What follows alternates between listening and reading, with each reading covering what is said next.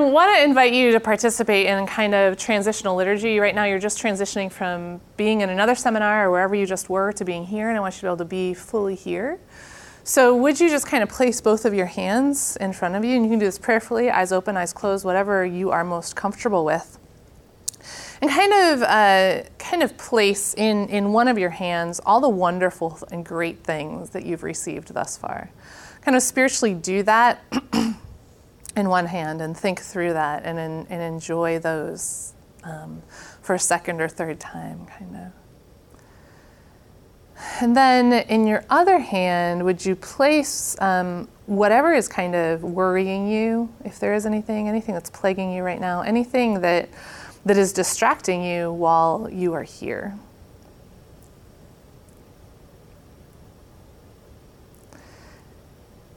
And that hand in which you've placed the distractions or the worries, would you turn that over and just kind of say in your heart, I'm letting this go for now.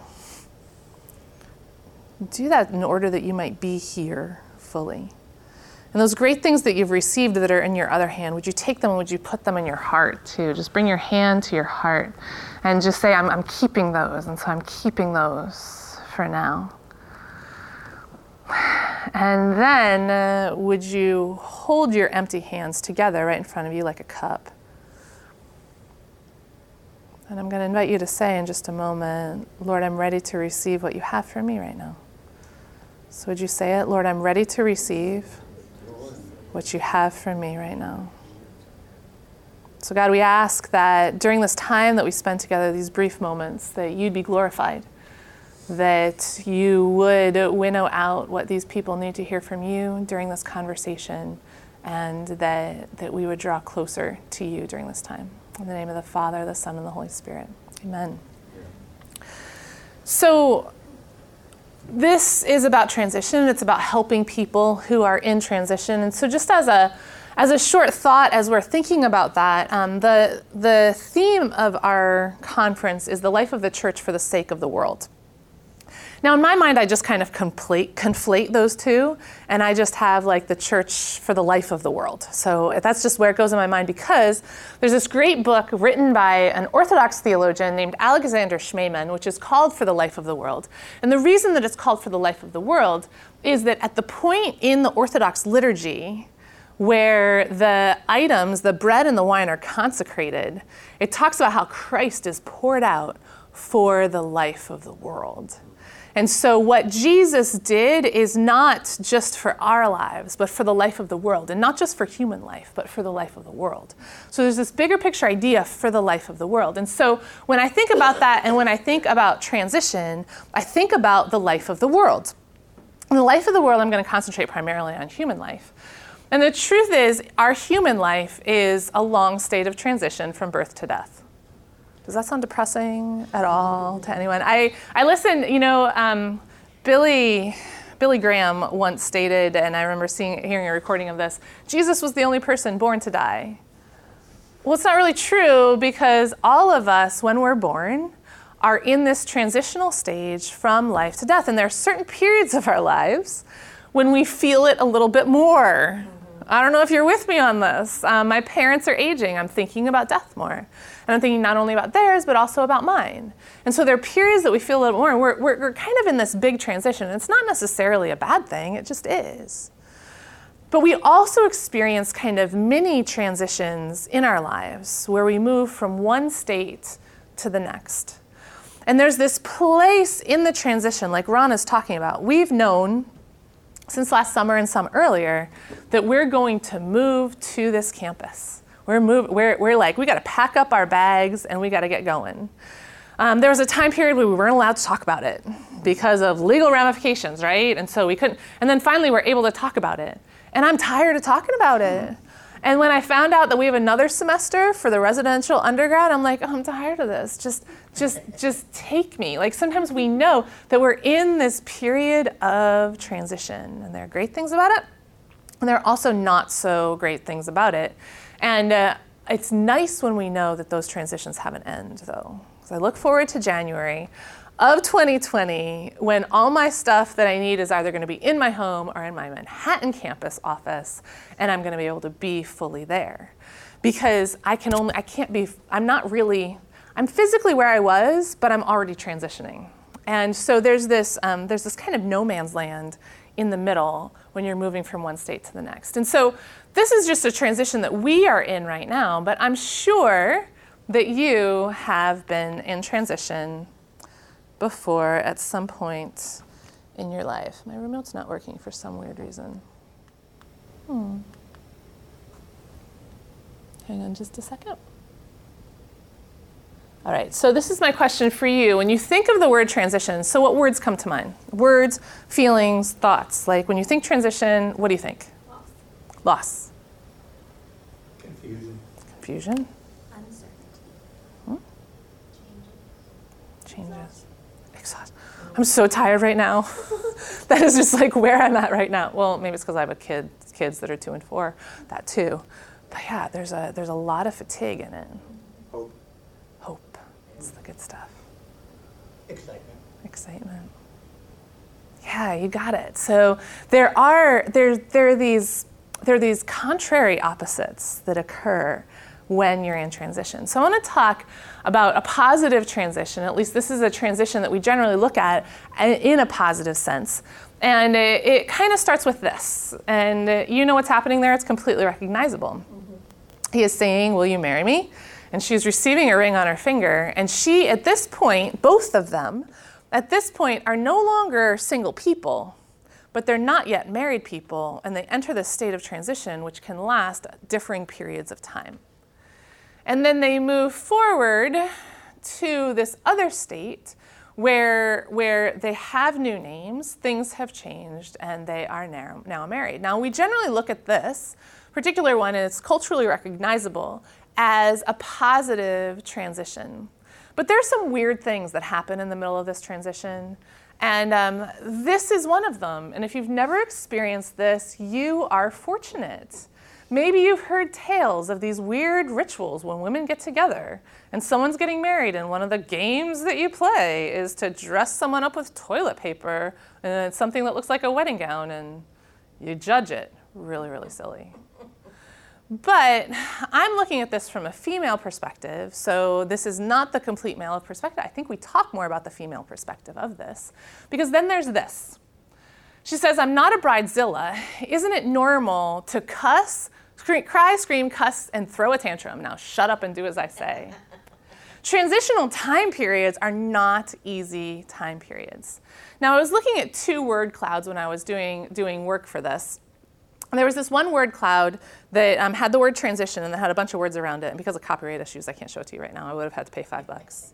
So there was like, and if I go just back real quick, I can see this positive transition. There were all of these words: motivation, change, evolution, transformation, new, work, job, bicycle. Yeah, I don't know why bicycle was on there, but it showed up in 3 different ways. It was bicycle, bike, and I think like bike shop. So maybe it was this person's transition. And so it was all about the good that comes for us in transition. But then there was another word cloud that was put out by for kids or for students who were coming to a school and they were only going to be there for 2 years. And they said, you might feel like you're always in transition. And it was clear that kids had thought of these words. And in this case, it was a range of opposites. So there was happiness and sadness, those 2 terms. Thrilling, chaotic. Loss, like you stated, confusion, fear. Transitions don't always feel that good. And we have to realize that whether it's even in a positive transition, like we generally look at this as a positive transition, there are a range of emotions that both feel positive and also feel negative. So not everything feels that positive. You see, sometimes transition, I think, feels like you're kind of stuck in between 2 things, feeling a little precarious, like you need arms, or usable arms, and like you're about to fall down. There's a certain amount of danger. You're kind of right there. You don't want to fall, but you feel like you could at any moment. So sometimes that's what transition makes us feel like. And not all transitions are positive. This is just a picture of the kind of transition that we're all going through. And so there's that transition from, I love spring green. Like the visual of spring green, it's just like this beautiful, vibrant green color, and then like the deep green of summer. But then while I love the color of fall, I don't really like winter. And so this is a movement from great life to dormancy, which will then create new life. So it's a little bit of a different movement. But then this just reminds us of the movement that is, it's part of life, but it doesn't feel good to those who are watching it, and it doesn't feel good. And so while it is a transition, it tends to be looked at kind of as a negative transition. So how many of you have seen this movie, Terminal? Okay, so several of you have. That's good. When we talk about transition and that in-between place, we call it liminality. The term that the theorists use is we say, and this was coined by Arnold van Gennep in his work with rites of passage. He says, when you're liminal, you're betwixt and between. So you're not what you once were, you're not what you will be, and you're betwixt and between. And it's likened to a threshold of a door. You haven't really entered the next place, and you haven't, and while you've even left the previous place. So it's likened to a threshold, but also the border between two countries, where you're not really in the new country, but you're not really in the old country anymore. And if you're familiar with kind of the definitional idea of airports, so this is an airport terminal, that is a betwixt and between place. Even though it may be in the United States, it's not US soil, and so it's international soil. And so this story, if you haven't seen it, is about this gentleman. This is a 2004 movie. It's older, starring Tom Hanks and Catherine Zeta-Jones. And he's from some country whose name I can't remember. And he comes to JFK, and while he's in the air, there's been a coup in his country. His country is no longer a country, and so he can't enter the United States because he's not coming from a country. They can't recognize his visa because it's no longer a country. But he can't go back to his country because it's no longer a country. So he's stuck in the terminal. And he ends up spending 9 months in the terminal, this long period in this terminal. It's a romantic comedy, so you've got Catherine Zeta-Jones and Tom Hanks. So like they kind of redeem the actual boredom of this place. Because this transitional liminality is often characterized by boredom. In fact, there are a lot of characteristics of this, and there are times of boredom. Sometimes it doesn't last, but there are certainly areas and times where this is boring. And I think, did someone who's pregnant walk in, or did I miss? Yes. You're in a significant transitional time period. And there's all of this stuff going on. So there's all of this stuff happening inside of you that you don't necessarily have anything to do with, except you got to eat, and you got to take care of yourself. But there's all of this stuff that you're not necessarily enacting. And sometimes it's a little boring. But you know something's happening. So that's a liminal transitional time period too. Sometimes it's exciting too. It depends on your perspective. So for those of people who go through a communal transition, one of the theorists, Victor Turner, would state that in this kind of communal transition, something special is formed in the relationship with the people who are going through it. And so this was primarily with work with adolescent rites of passage in traditional cultures, where you have people who are kind of separated from their community, and they're together for a certain period of time, and they're proving themselves for the adolescent, like they're proving themselves that they're ready to be welcomed as adults in their community now, and then they go back to their community. The understanding is that while they come from a previously stratified group, you've got the leaders, you've got the haves, you've got the have-nots, and people in between. Well, it's a previously stratified group, because suddenly when you're in this transition, you're all in it together. You're doing the same thing together. You create relationships that that are so special because of your mutually shared experience. And what separated you before, the stratification, is no longer something that separates you. So you create, it's this great opportunity to create an incredible community. Because then when it's over, you're often re-stratified. So we can see this even, we don't do adolescent rites of passage, but even if you do residential college, So you're leaving residential college. You can liken it to a rite of passage. And some people would say that the friends that you make in college, it's just not the same if you're commuting to college, but if you go away from your family, these friends that you make in college are supposed to last forever because of this communitas that he's talking about. That you form, it's this special and honestly kind of weird place where it's an unstratified place, you're all in it together, and whereas maybe someone came from the private school and someone came from the public school, it doesn't matter anymore because you're working together. So it's this incredible place where this communitas is formed. Two other liminal characteristics, anticipation and frustration, and I'm experiencing that right now. I'm really anticipating great things in Manhattan. I'm really excited about our move. And I think it's great for us and for our future, but I'm really frustrated because it's happening a lot more slowly than I would prefer. And while I want to escape that, it's never good to escape within your transition because you pay for it later because you haven't really moved forward very well. So I've got to figure out, and this is one of my dilemmas right now, is trying to figure out how to process this liminality, figure out how to grieve my losses when we're all experiencing it, but I'm not sure that we have the opportunity to all experience it together. So there's anticipation, there's frustration, there's grief because there's loss. But there's joy also because there's gain. There's anxiety. Part of the Bridezilla idea was like there's anxiety about, okay, well, what is next? How is this going to work? Am I doing the right thing? I think a lot of American life is characterized by anxiety, which I would love to see us as the church be the anti-anxiety.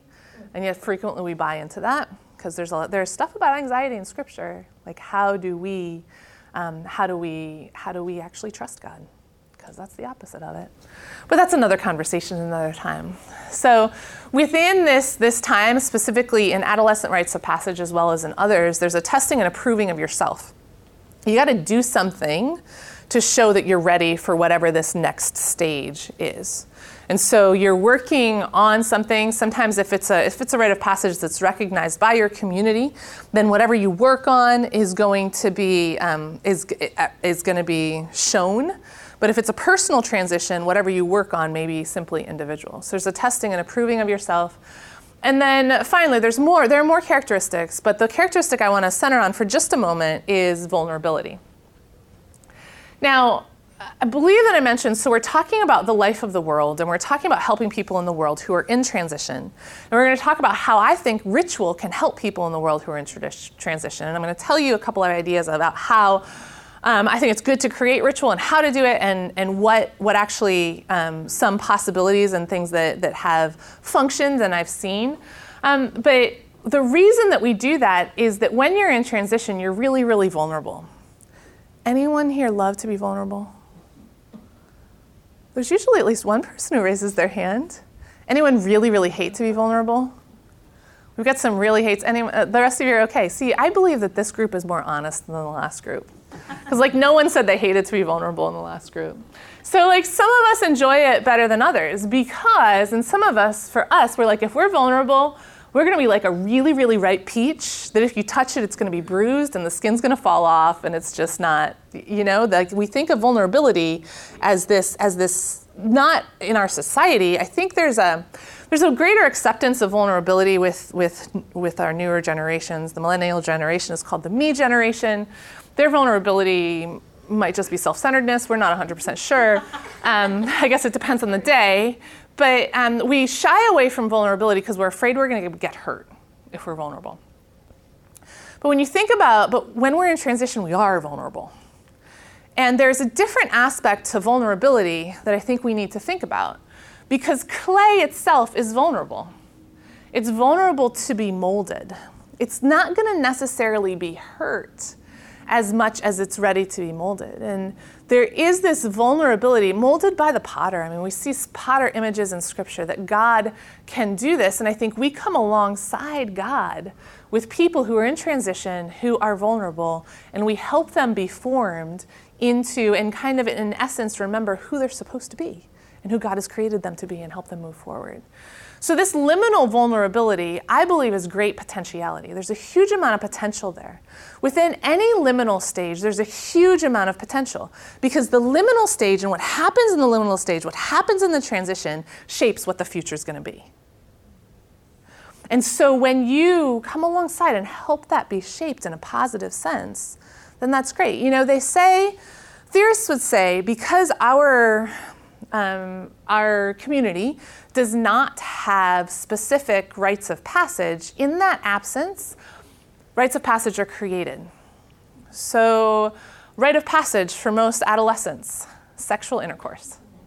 So, certainly for both men and women, it's looked at differently for the men and women, but I mean, it's coming to the place where it's almost looked at equally, like you become an adult, or this is your place of maturity. Gang initiations, that's also offered. If you want to figure out how to move forward and how to prove yourself and how to show this adulthood. So in the absence of people offering something that is positive, we make our own. And when we make our own, it's not necessarily a good thing. So when people are vulnerable, there is potential, and that potentiality can go really, really good or cannot go very, very good. And we must pay attention to that. For ourselves, for our children, for our church, for our world. And we generally don't. So my suggestion is that liminal potentiality is activated by ritual, ceremony, or liturgy. And I'm going to prefer the term ritual. Y'all okay with that? So I mean, evangelical Protestants don't always like the term ritual because they think rituals are dead and all rituals are dead. But if you're part of Missio, you've been with us for a while, you see like ceremony and liturgy being used, and the suggestion is that possibly it's not the ritual itself that's dead or even the words that are dead. Sometimes it's the way that it's done and or the people that are doing it. And so that's what helps in the power. So Mark Erie wrote a book called Worship That Cares, An Introduction to Pastoral Liturgy. And he talks about rites of transition. And he talks about sometimes we're uncomfortable with transitional rites for this reason. Like we're used to liturgies where the God story is much, much bigger than the human story. So the liturgy is supposed to tell the God story. It's supposed to tell you about Jesus. It's supposed to tell you about the Trinitarian God that we worship. And so when we come together in corporate worship, we tell the God story, but it's really hard to figure out how to fit the human story in there because we do think of it as much bigger. And so he would say that's what corporate worship generally looks like. But we have this opportunity to do pastoral rites or pastoral rituals. And those pastoral rites focus on the human story, not without reference to the God story, but focus on the human story more than they focus on the God story. And so what I mean by that, and we have two specific ones, a marriage ritual focuses on the human story more than the God story. The God story is not part of that, but there's a focus on that human story. And so even a funeral, there's a focus on the human story. And I feel like in a funeral, there's often a greater focus on the God story because the stories of the departed loved one are often told at other times and not always during the funeral. It kind of depends on your tradition because they're, in a sense, entering the God story. But people who are outside the church do come to the church or to a minister to help them in those transitions, marriage and in death. And so my suggestion today is how do we help them in other parts of their human story when they're in transition? That's what I kind of want for us to explore. And so when we have pastoral rites, the pastoral rites focus on the life of the world and focus on the human story and focus on giving life to the world within these different transitions. So I want to talk about why ritual is effective to help people in transition. So the first, why ritual? We're going to do this visually, primarily because that's my point with this first one. So you see this, you know what it is because you've seen pictures like this before. You see this, you know what it is because you've seen pictures like this before and you know what that stuff means. With this, you know what it is. And with this, you know what it is, right? Because ritual is visual.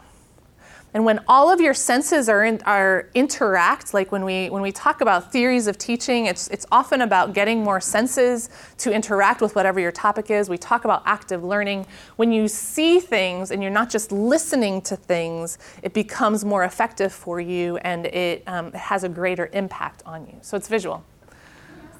Yeah. Why visual over experiential? That's the next slide. Stop stealing my thunder, okay? Just like, why are you stealing my thunder? No, so there's a couple different things, and if there are any others that you're thinking of, it's not this slide, it's the next one. She's obviously prophetic. She is, clearly. She's brilliant. Okay, so you have this. You know what this is about. You have this. Well, maybe you don't know exactly what this is. This is my PhD robe. It's a really, really awesome robe.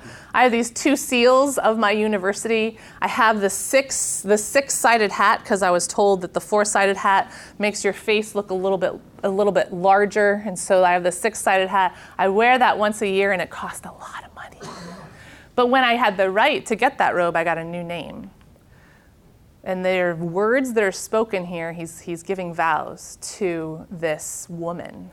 Because ritual names, it's something that it does. So when you go through, and what's interesting with the Mr. and Mrs., traditionally, the woman receives a new last name. And so in some senses, and again, traditionally, like she goes and she lives with a guy because she's been living under and so there's almost there's more impact, like there's more visual and kind of multi-sensual impact to the woman in this case. But since I did that, people can call me doctor. And so I receive this new name, ritual names. And it often doesn't and it's not just a new name, it also takes what is only thought and what is only felt and verbalizes it. And so in this case, so maybe he's told her what he promises to her. And maybe he hasn't. But in this case, it's new, it's written, it's recorded, and everyone hears it. And so there's a certain amount of naming that occurs. And it's taking what he's felt on the inside and bringing it out there. So it makes the normally unspoken spoken. It can verbalize the change. It verbalizes the truth of what is now. And everyone gets to know. So it is broadly understood by the people around.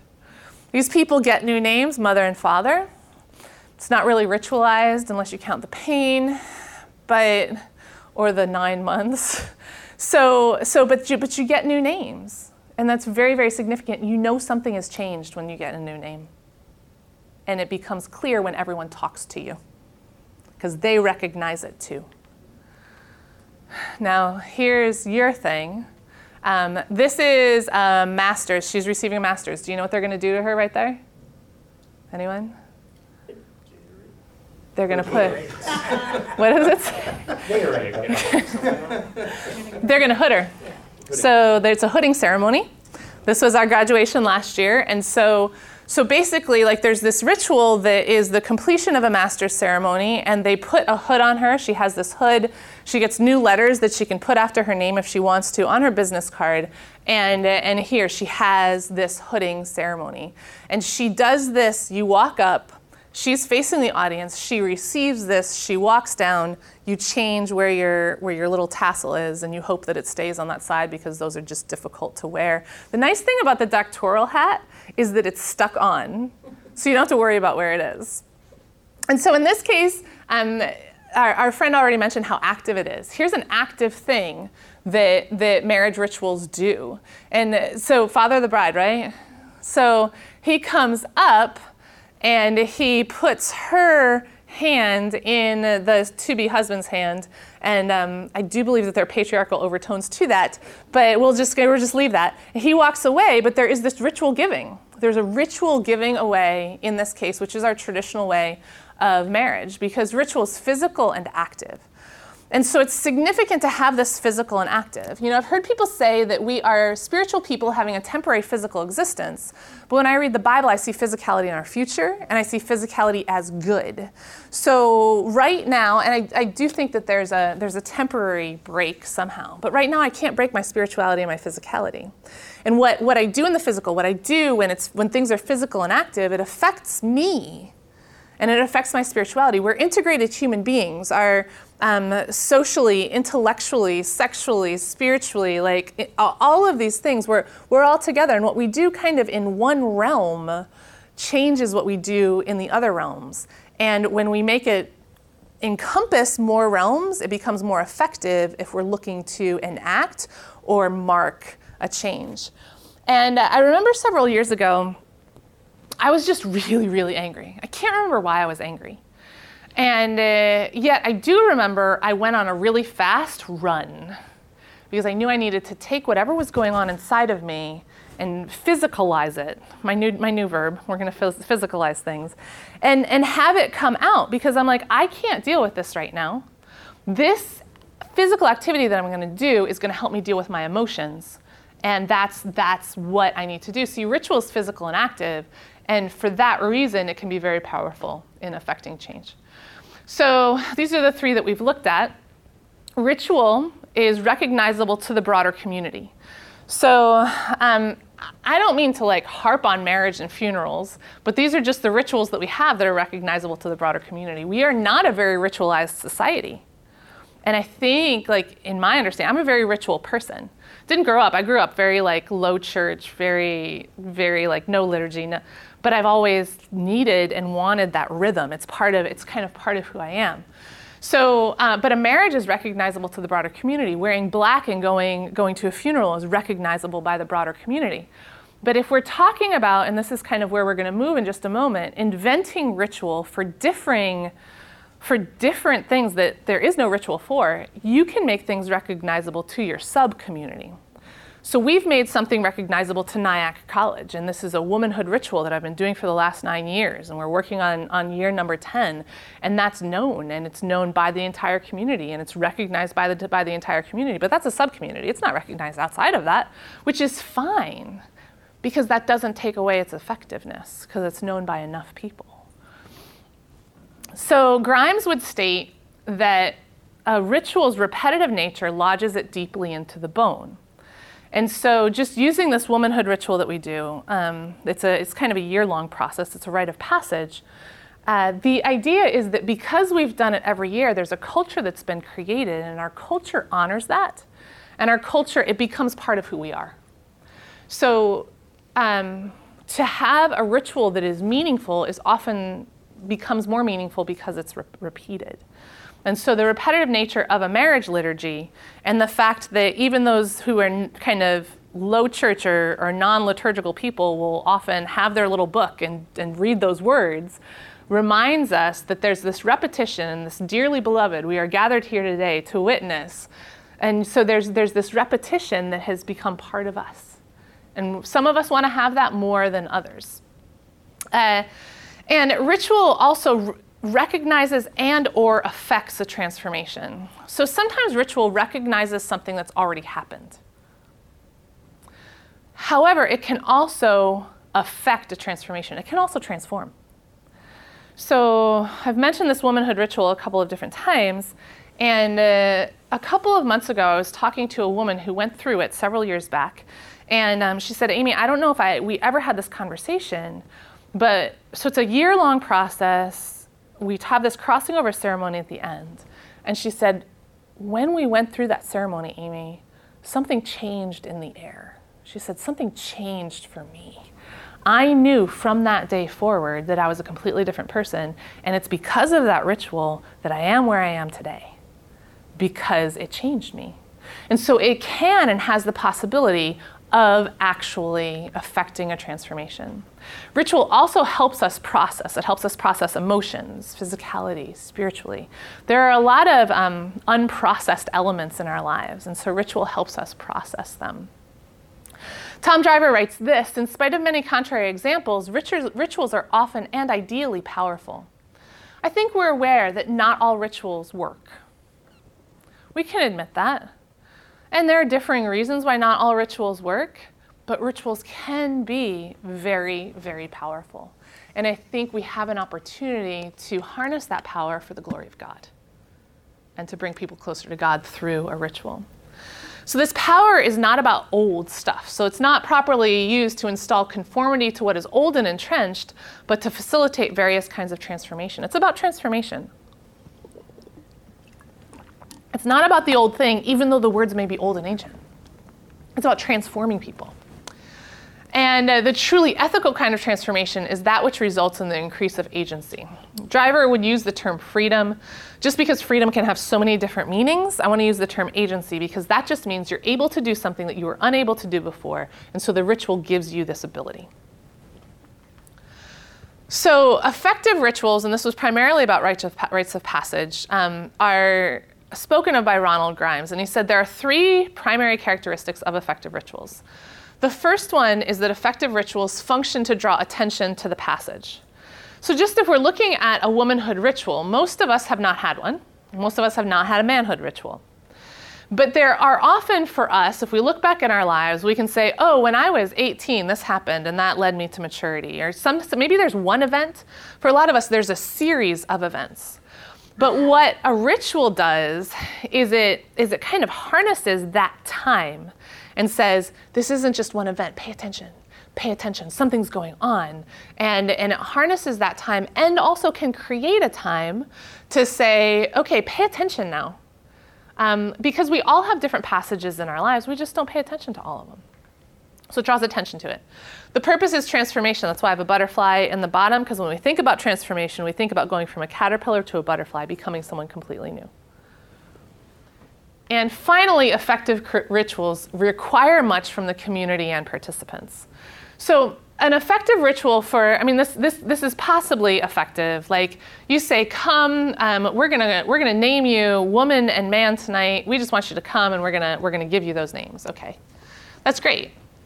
But if the entire community, like if you spent a long time working on it and trying to figure out what it means to be a man and a woman, if there is investment, if the entire community has mentored you in this process, if there's a larger investment by the entire community and an understanding of the entire community that you are becoming an adult and you have a new thing, a new agency, there's something you couldn't do before, you weren't allowed to, but now that you've gone through this, there's something new for you, then it's going to be much more effective.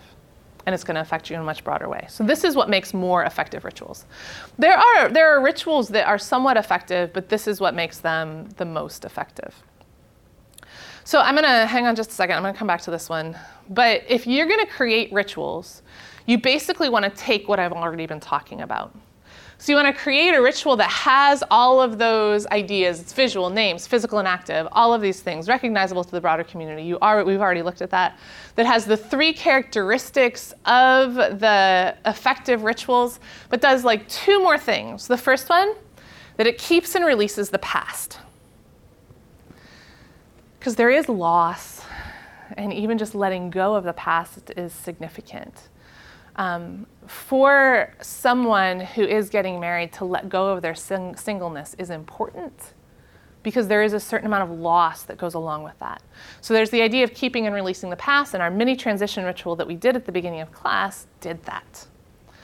It also can bring the participant into the present and the future. So there's a keeping and releasing, and then a bringing into the present and to the future. So I want to talk about, we'll go here. So here's just a list of losses that happen in people's lives. So we have death, and we have a ritual for that.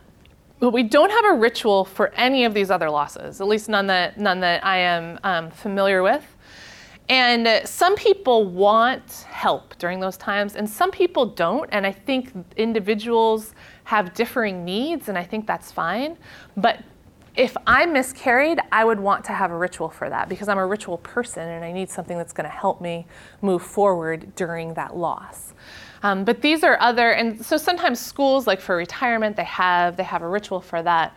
Unemployment is just such a great loss, and so many people experience it. How do we help people when they're in this transitional and liminal state? Because they're vulnerable to so many different things. But one that I want to talk about specifically is divorce. So divorce is a specific loss that the church does not sanction, right? But you get married, but it happens, and there's loads of divorced people in our pews, or chairs or whatever you use. And there are also lots of divorced people in our society, many of whom were married in a church and divorced in a courtroom. So how do we help people reconcile with God and let go of their previous spouse? So several years back, I was officiating a wedding for a friend whom I had known for a long time, and I knew him when he was married, and that they got divorced, and then he was about to marry another close friend of mine. I love them. I'm just so happy they're in my life. Just a quick comment. But I really felt like I wasn't doing their premarital counseling. I'd only been married like a year, and we were too close, and so they were getting premarital counseling elsewhere. But I really felt like I needed to ensure, I felt like he was holding on to his previous spouse. And I felt like I needed to ensure that he was free when he entered into his marriage that I was about to officiate. And so knowing him, like he's a ritual person, like he's like, this is something that would resonate with him. And so we did a divorce ritual, which we did in the same exact place where he got married and with just a very, very small group of people. And these are the aspects that we did. We started with a rite of reconciliation with God. So there was a confession of sins. It was not just for him, but also for everyone who was there. You've got confession, you've got absolution. But for him specifically, he had the opportunity to confess. I think he did like silently. We didn't say, okay, you have to tell us what you did. But the sins in his marriage. So like wherever he felt like he failed in his marriage, he had the opportunity to confess that and then to receive absolution, to say, you are forgiven of this. And then kind of connected with that, there was a rite of forgiveness and release. So the word forgive in Greek is aphiemi, and it means to let go. And so we kind of walked him through, okay, you made vows to this person and you had to break them. And for anyone who's a person of integrity, that just feels awful. You're like, but I promised, but I broke them. And what kind of failure am I? And how does God look at me? And so we helped him achieve forgiveness, but we also said, now's your opportunity to forgive her. And the primary idea of forgiving is you're going to let her go. You're not letting go of your wonderful kids, and you're not letting go of these wonderful times that you had together and all of this, but it's time to let her go. And so there's forgiveness and release. He let her go out loud. It was just kind of bringing what he wanted to do, I think, into verbal, like, and with people that he loved. And then there was a rite of healing and freedom. So what his purpose during this time was to name the good from the marriage. He has 2 great kids. Like when you're trying to let go of a previous marriage, it's really hard when you have such great times together and so many great memories, and 18 years for him. So we named the good from the marriage, and then we had oil, because oil's awesome and it's Holy Spirit, and we anoint with oil for healing. I mean, that's a biblical thing to do. So we anointed him with oil, and we asked for healing in areas of wounds. So ways that he'd been wounded in the marriage, but we also asked for healing of the lies that he believed about himself because it was not very nice. The ending of the marriage was not easy, nor was it good, and he was accused of a lot of things. And so he stated the lies, we stated the truth, he received the truth. It was really, really beautiful. And then we together partook in communion because that's really our only hope, the life, death, and resurrection of our Lord Jesus Christ. So that's what we did together, and that's a ritual for loss. We also have rituals of gain. We have a ceremony or ritual for marriage. We have one for coming to faith if you're a believer, if you're with believer baptism. Graduation, we have a ritual for. Employment, we don't really. How can we celebrate that? Can we help people when they finished this particular transition? Birth, we kind of do, but we generally do not have any ritual with coming into adulthood, but there's been a lot of interest in that lately.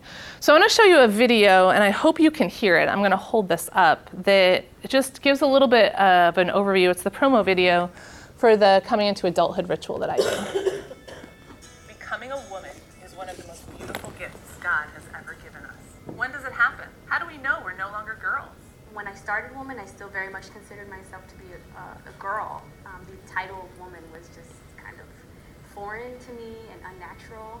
I have always known that I'm a woman. I've always been confident in my femininity, but there's been a lot of like, this is what you are, and I didn't learn to define it for myself. Becoming a woman can be confusing and hard to navigate. I was often told that like I couldn't do certain things because I'm a woman, or I can't preach because I'm a woman.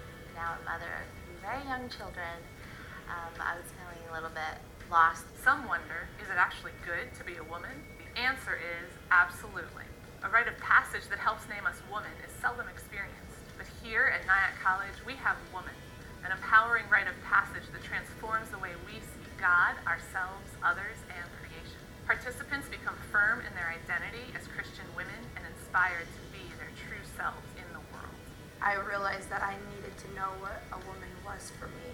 I wanted to be able to say, I'm a woman and this is what that means for me, and this is what that looks like. Woman creates space to delve into topics like spirituality, femininity, body image, creativity, and sexuality. With the Book of Womanhood as our guide, we prayerfully share our stories, both the highs and the lows.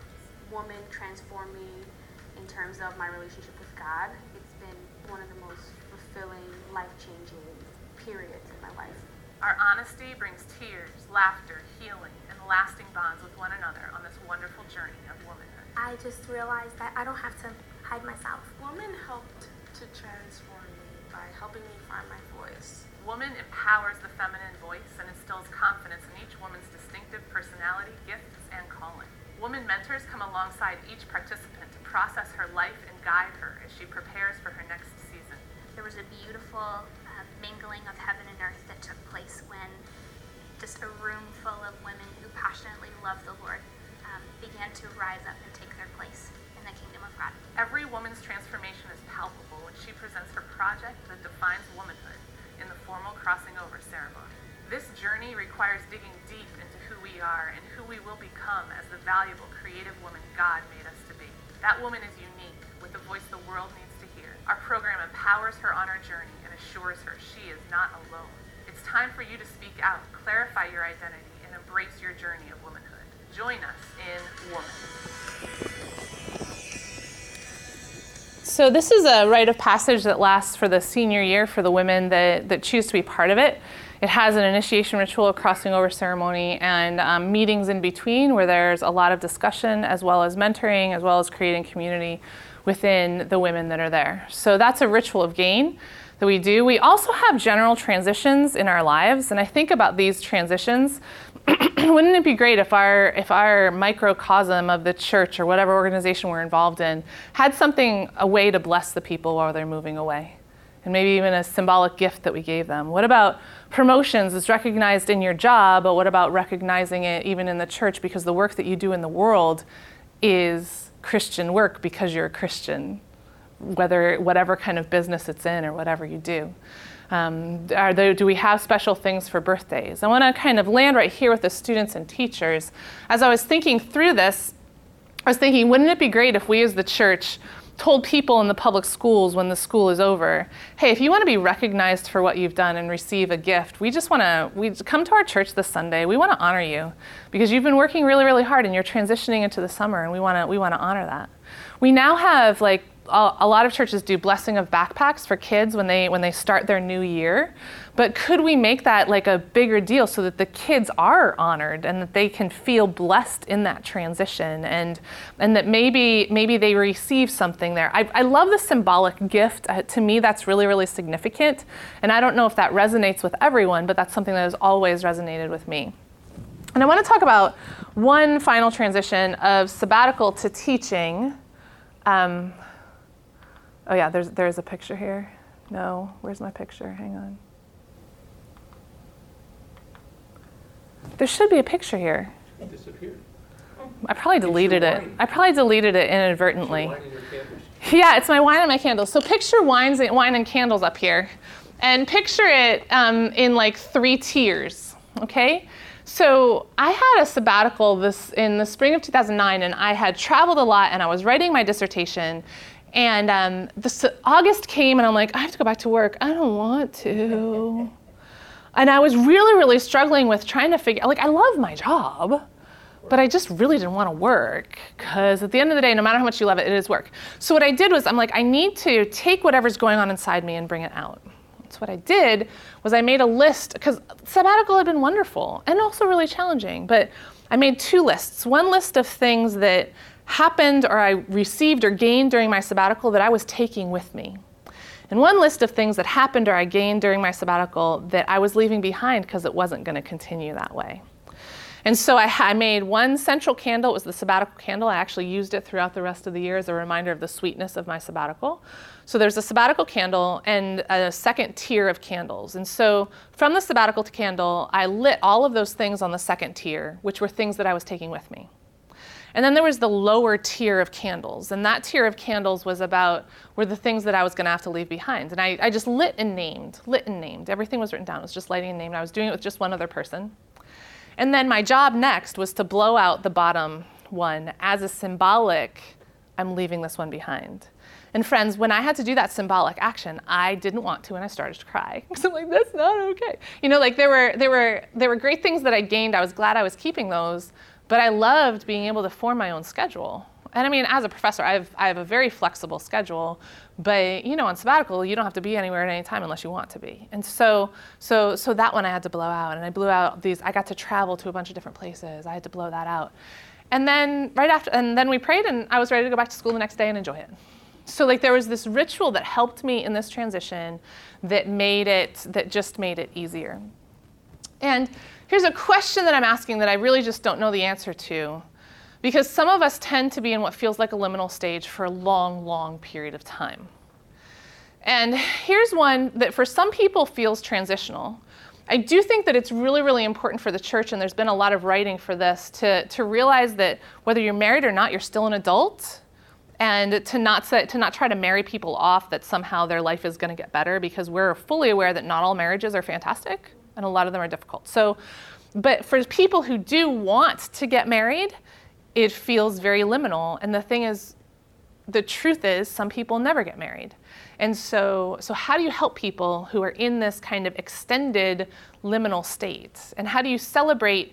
This is one of our speakers yesterday, when he was talking about Jesus spitting, and how we don't celebrate like that first. He saw trees and he knew that they were trees.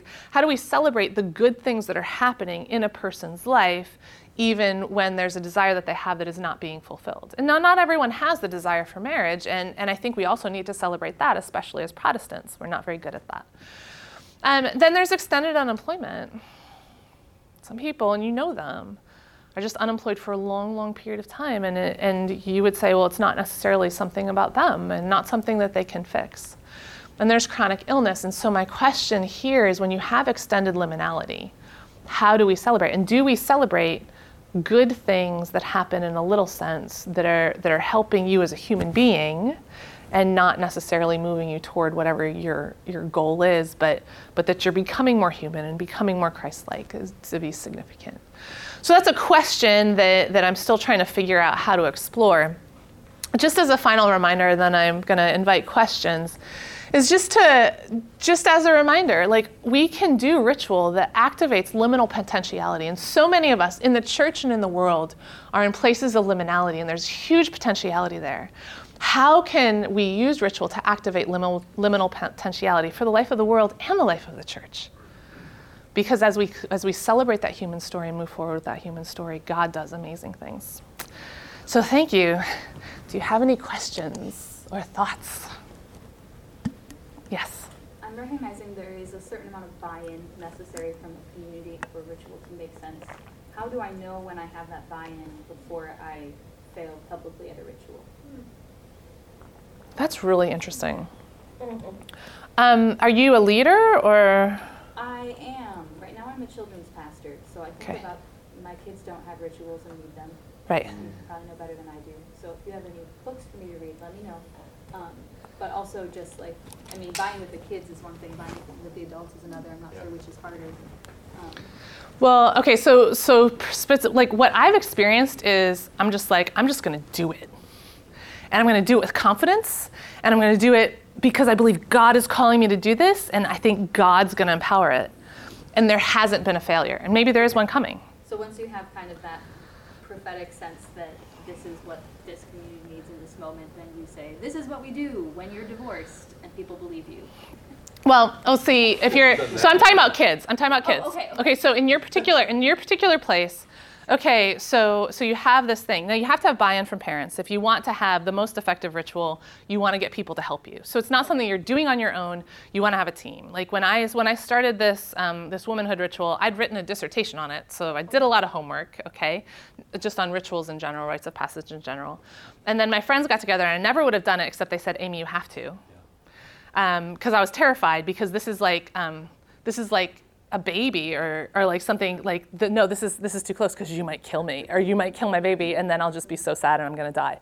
You know, like it was very challenging. And I still, like, it's really weird because in a lot of places I feel like I'm really confident. In the place where I should be most confident because I've done the most homework, I tend to be less. It's just imposter syndrome. So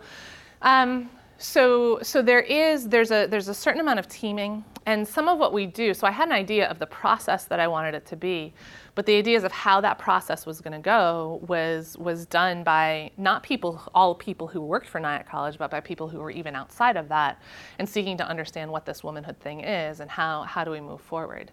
And then we just did it in that small group. It wasn't like, okay, there are other. We didn't need to get kind of approval from our broader community, but when you're in a church and you're doing something with your kids, and if you want to make it meaningful, you want to invite the parents and just say, hey, this is what we're doing, and this is the role we want to give you in this. So I mean, it can be more complex. But so you have a divorce ritual. Not everyone's going to want it, and so you're not going to say, hey, you're divorced, so you need to do this. But how do you know if you want it? Like if you've never seen it? You offer it. And so you have to do homework. There's got to be, so Ron had mentioned yesterday that within divorce recovery, which is part of Celebrate Recovery, there are ritual passages. And I'm unaware of those, haven't looked at them. So, but you can just do, honestly, you can just do a website, you can just do a search for divorce ritual, and you'll come up with a whole broad variety of things, some of which will be helpful and some of which won't. But you want to sit back and say, okay, well, what do I think needs to happen to empower a divorced person to not necessarily move forward to another marriage, but to empower a divorced person to let go of the past and be okay with where they are in the present? And so that's what I did with what I did. I'm just like, okay, here's some basic things. I think this person needs to know that they're reconciled with God.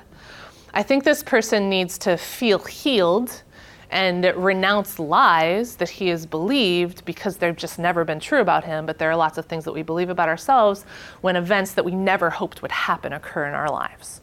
So like I came up with some principles. And then, so there was a question that came up in the previous session where he's like, so do you tell people this is the way it's gonna be or don't you? But I would say you do homework. You figure out, hey, what do I wanna do? How is it going to work? And how do I do all of those things that we've talked about? So like you've got these kind of paradigms that are there that are like, okay, I want it to be visual. I want it to be active. I want it to pay attention to the passage. I want it to do this. So there are these paradigms that are there that help you make choices. And then just like there are, like if you're going to get married in the Anglican Church, it's going to be pretty much done in the same way. Mm-hmm. But if you're going to get married in the Christian Missionary Alliance Church, you've got a whole choice of how it's going to be done. And so you can approach someone and say, hey, I know your divorce became final just last week. I know this has been really hard for you. Is there a way that we can help you? And here are the things that we can put in a ritual. And you get to choose. Just like in a marriage ritual, you kind of get to choose. Hey, how do you want to do this? Do you want to use sand, or do you want to do candles, or do you want to do nothing, or do you want to use some kind of 2 different kinds of whiskey or sake? Like I did a sake wedding once, So like there's a certain variety that becomes individualized to the person who is going through it, because they get to have some kind of agency in, hey, this is what I need, and this is how I want this to move forward. Yes. More a semantics question than anything else. In what way does a funeral name, and in what way does a funeral increase agency? That's one of the issues with funerals. While I wouldn't say it's like, what a funeral does in its naming is it names your grief for the whole world to see. Now, people know it and they understand it, but there's often like those who are closest to the individual who's passed often have an opportunity to speak about that person. And so that in that, it's not naming the person who's dying, it's naming the grief. and it's helping in that passage. And so that the agency is a little bit not there, but so in that sense, it's not a rite of passage, because the funeral is just kind of weird, so it doesn't fit the way I want it to fit. And so that is absolutely insightful for you to say, hey, I'm not sure how this works. But the purpose of that, because the thing is, you have to do it. It's not, you don't have a funeral because, the world says I gotta have one, it's just what I'm supposed to do. You have a funeral because you want to somehow celebrate this life. And in that sense, so it's not for the person who dies, it's for the people who love. And you have this opportunity to celebrate. And then in the agency, it doesn't really increase agency, except that ritual helps you move forward a little bit. But what's really interesting about that is that in other traditions, so in the Orthodox tradition, not only do you do a funeral, but 40 days after that, you pray for your dead one, and the whole church gets to acknowledge it. And a year after that, you do that. And so there are traditions that recognize the process of grief. And so that doesn't, again, not giving agency to the person who's died, but giving, and it's not, in this sense, it's more like, it's the freedom to grieve, and it's the freedom to say, and okay. Because, okay, so this is not the same thing. But I've talked to students who are just like, oh, she just broke up with me, I'm gonna die. I find that my students don't have as much resilience. We need to teach them resilience. But I'm like, listen, there is, so this sounds really mean, but I'm like, there's therapy on campus, it's free. So all of that stuff that is like contorting in your body, write it down, you're gonna deal with it on therapy Thursday afternoon. So, and then when you deal with it in therapy on Thursday afternoon, you have an outlet for that process. And so when you have the opportunity to say, okay, I want this person remembered, I'm buying this thing in remembrance of this person, you have an outlet for your grief. And so while that's not really giving you agency, it's giving you outlet, and that in itself is agency. So not perfect, but related, I guess you can say. I gotta head out. But do you want to pray for us? Yeah, let me pray for you. All right? Let me bless you. I want to bless you. Almighty and most gracious God, we ask that your ever-loving hand would be over these, your people. That in transition or not in transition, they would feel your love for them. That you would guide in whatever ways they are called to use whatever is happening next in their lives. And that you would show your love and faithfulness to them. We pray all of this in the name of our Lord Jesus Christ, to the glory of God the Father and by the power of the Holy Spirit. Amen. Amen. Thank you for coming.